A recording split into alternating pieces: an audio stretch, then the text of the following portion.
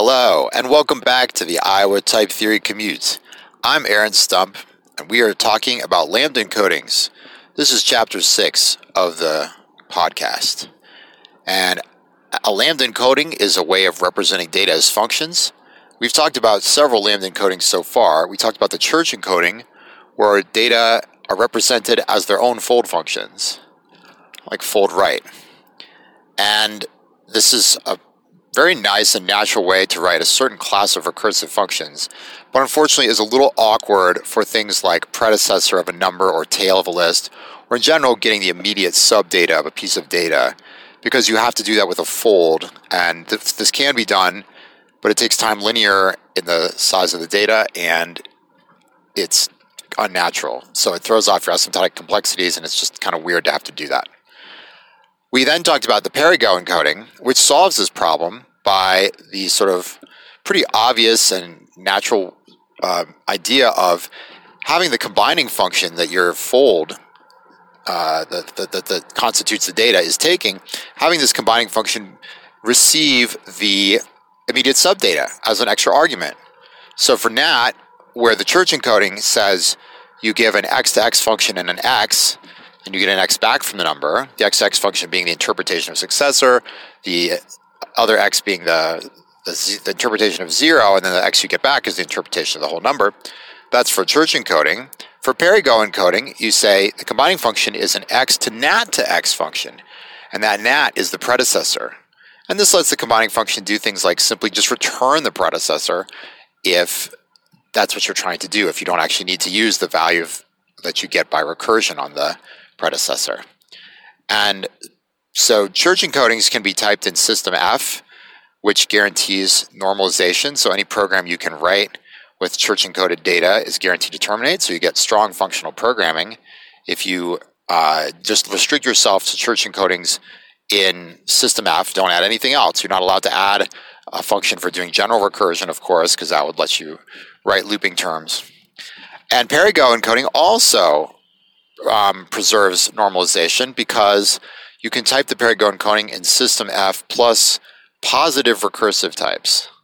Positive recursive means you have this type that can, you're giving a definition of a type, a recursive definition of a type, like NAT equals, and then you say blah, blah, blah, and then somewhere in there's some NAT again you're allowed to have, but you're only allowed to have it in a positive position, where positive means to the left of an even number of arrows, the arrows for the function type. And so if you follow this discipline of system F plus positive recursive types, you are still normalizing, you still have a normalizing or even terminating language. And so you can write now a bit broader class, at least naturally express a broader class of functions, because now you can write accessors for the subdata of your data, and they will take constant time. You haven't thrown off your asymptotic complexities. The only thing that's a little bit off with the Perigo encoding is that the size of normal forms is exponential in the size of the represented data. So that's a little bit of a bummer. Some people have kind of, I think, misinterpreted that as being some kind of absolute showstopper. You couldn't use the Perigo encoding in practice. It's just another intellectual curiosity. No, that's not true, because, as I mentioned several times, like a decent implementation of lambda calculus will do enough graph sharing that your Perigo encoded number is going to be size linear in the size of the represented number. It's just when you actually go to try to print it out, if you aren't careful, you could have something that prints out your lambda terms also with sharing, either by explicitly representing the sharing in your syntax for terms that you print out, or by just introducing some lets. Just say let this equal something, let x1 equal this let x2 equal that, and you can use lets, which of course are just hidden beta redexes. When you say let x equal 3 in x plus x, that's the same thing as taking lambda x, x plus x, and applying it to 3. So a let is really just a beta redex in a more convenient notation. So if you printed out your lambda terms with sharing, then you wouldn't have a problem either.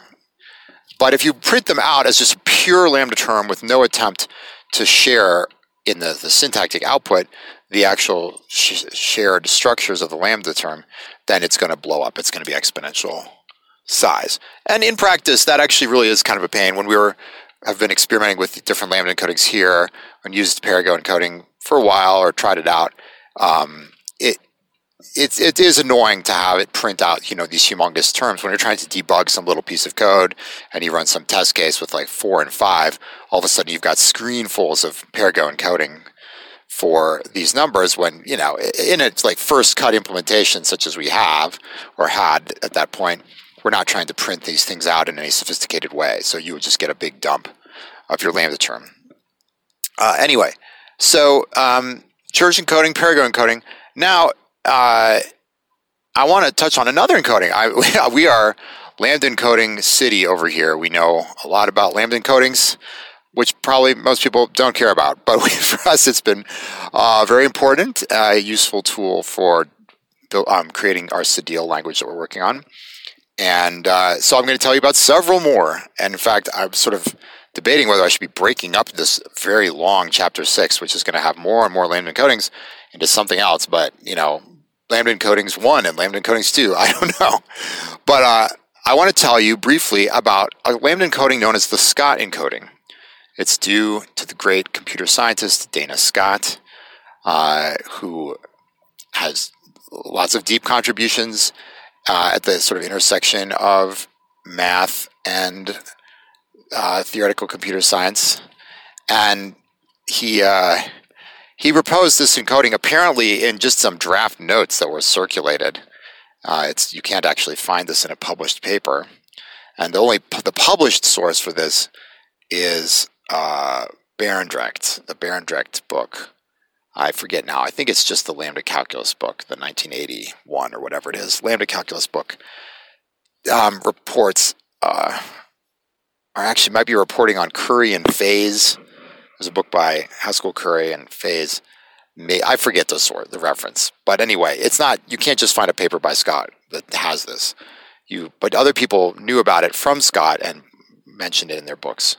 And so this encoding is, in a sense, I'm telling the story a little backwards because this is historically before the Perigo encoding.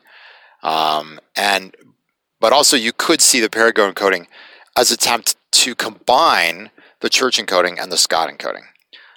So I told you about church first and Perigo second, partly because there's sort of like a natural progression from understanding that church encoding kind of almost does what you think you would want to do right at the beginning with writing some recursive functions and computing with your lambda encoded data, but it just has that one Achilles heel about the accessors, and Perigo encoding solves that. So now we kind of feel like we're in the happy land where our lambda encodings are working. Now, it's actually not quite so simple because there's lots of interesting programs that you can't express naturally, even with something like the Perigo encoding. So we need yet more lambda encodings for that. But for starters, though, and this is important for segueing into these other lambda encodings, let's talk about the Scott encoding. And it's a simple. You could think of it, again, doing this sort of historically wrong progression. You could think of it as a simplification of the Perigo encoding, where your combining function is given the predecessor data, but it's actually not given the result of the recursion on that predecessor data. So the combining function for a natural number, instead of being in the church encoding, it's like x to x. In the Perigo encoding, it's x to nat to x. And in the Scott encoding, it's just nat to x. You don't get that x input, which is the value that you're recursively computing for the predecessor. That's not provided to the combining function. So all it gets is the immediate subdata. It does not get the result of recursion on that immediate subdata. And and so this could also be typed in system F with positive recursive types, because you're saying nat equals, for all x, nat to x to x to x. And so there's a nat there, but it's still in a positive position. It's to the left of two arrows. Again, very similar to what the Perigo encoding would have, except you've just dropped this first input to the combining function. Instead of x to x, you just have nat to x. You say, well, so let's assess this encoding we hear so far. So it's kind of like, it's like a kind of truncated version of the Perigo encoding. It can still be typed in System F plus positive recursive types. So what are its pros and cons? Well, one positive thing for it is that you can compute accessors of data for data types in constant time. So you can get the predecessor of a number, the tail of a list in constant time, for the same reason that you could with the Perrigo encoding. The combining function is given the subdata, and so it can just return it if you want to compute a predecessor. So that's good. It has another actual advantage over the Perrigo encoding, which is the size of normal forms. If you just print these out as pure lambda terms without any attempt to share things, you don't have this explosion because, the Scott encoding of 3, so we need, if you think about, okay, we've been talking a lot about how you use these lambda encodings, so what is the view from outside the lambda encoding of the data, but the view from inside the data is, the data says, okay, I'm going to take in this combining function and this interpretation for 0, and then I'm going to apply the combining function sometimes to the interpretation of 0. And so for the Scott encoding, it says, all right, I'm going to take in the Scott encoding of, say, 2 is going to, or let's say 3. It's going to be lambda s, lambda z, s of 2. Where 2 now would say, okay, I'm lambda s, lambda z, s of 1. 1 would say I'm lambda s, lambda z, s of 0. And 0 would say I'm lambda s, lambda z, z. Okay, so we don't have an exponential blow up here because each number just has its predecessor. It doesn't have a cascade of predecessors sort of embedded in a bunch of calls to this combining function s. That's what goes wrong with the Perrigo encoding from a space perspective. The Perrigo encoding of 3 says I'm lambda s, lambda z, s of 2 applied to s of 1 applied to s of 0 applied to z. All right, that's like a bunch of, all the smaller numbers are included, and each of them in turn includes all the smaller numbers as well, and so that's where you get an exponential space requirement for the normal forms. Scott encoding, you don't have that. Hey, that's really great. So they're linear, just naively printed out with no sophisticated printing for dealing with sharing. You get something of space that's size linear in the size of represented number. Awesome, or represented data more generally. This is really great. Well, what's the downside? Hopefully, if you're following along, if you kind of get what we're talking about, there's a glaring downside, which is there's no way to really do any recursion here. You're just given the predecessor of a number, or you're given the tail of a list, or the left and right subtrees of a binary tree. That's all really great. But how do I make a recursive call on those things? I'm trying to define some function by recursion. Like maybe I'm trying to find the depth of a binary tree by recursion on the tree. And so I'm kind of like, all right, to compute the depth of a leaf, let's say it's 0, and to compute the depth of a node, it's going to be 1 plus, I would like to say, the max of the depths of the left and the right subtrees. But hey, I have to actually have the recursive value that has been computed for left and right subtrees. And with the Scott encoding, you don't get that. All you get are the left and right subtrees. You say, well, can I make a recursive call? Nope, not if you're working in this pure type theory that doesn't have any other form of recursion. All the recursion is just being done by the lambda encoding. If there's no general recursor available, then you cannot. Now, actually, there's a very funny story here, which is that that's the received wisdom, and I would have told you that's absolutely correct. But there is a surprising result that there is a sneaky way that you actually can do recursion with Scott encoded data. But I don't have time to even begin to mention that right now. Well, I guess I did begin to mention, but to go further.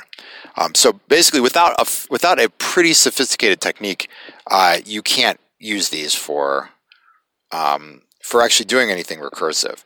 Now, some people out there, there's a paper by Plossmeyer, I think is the name. I forget now. I think it's called something like Church Encoding is Considered Harmful or something like that. I forgot what it is. Sorry to the author if you happen to hear about this.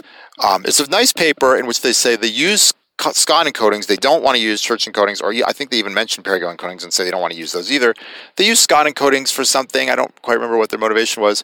And they just simply make use of a general recursor that they have available in their setting. That's fine. That's totally fine. So then you're representing the data as their own case statements, basically.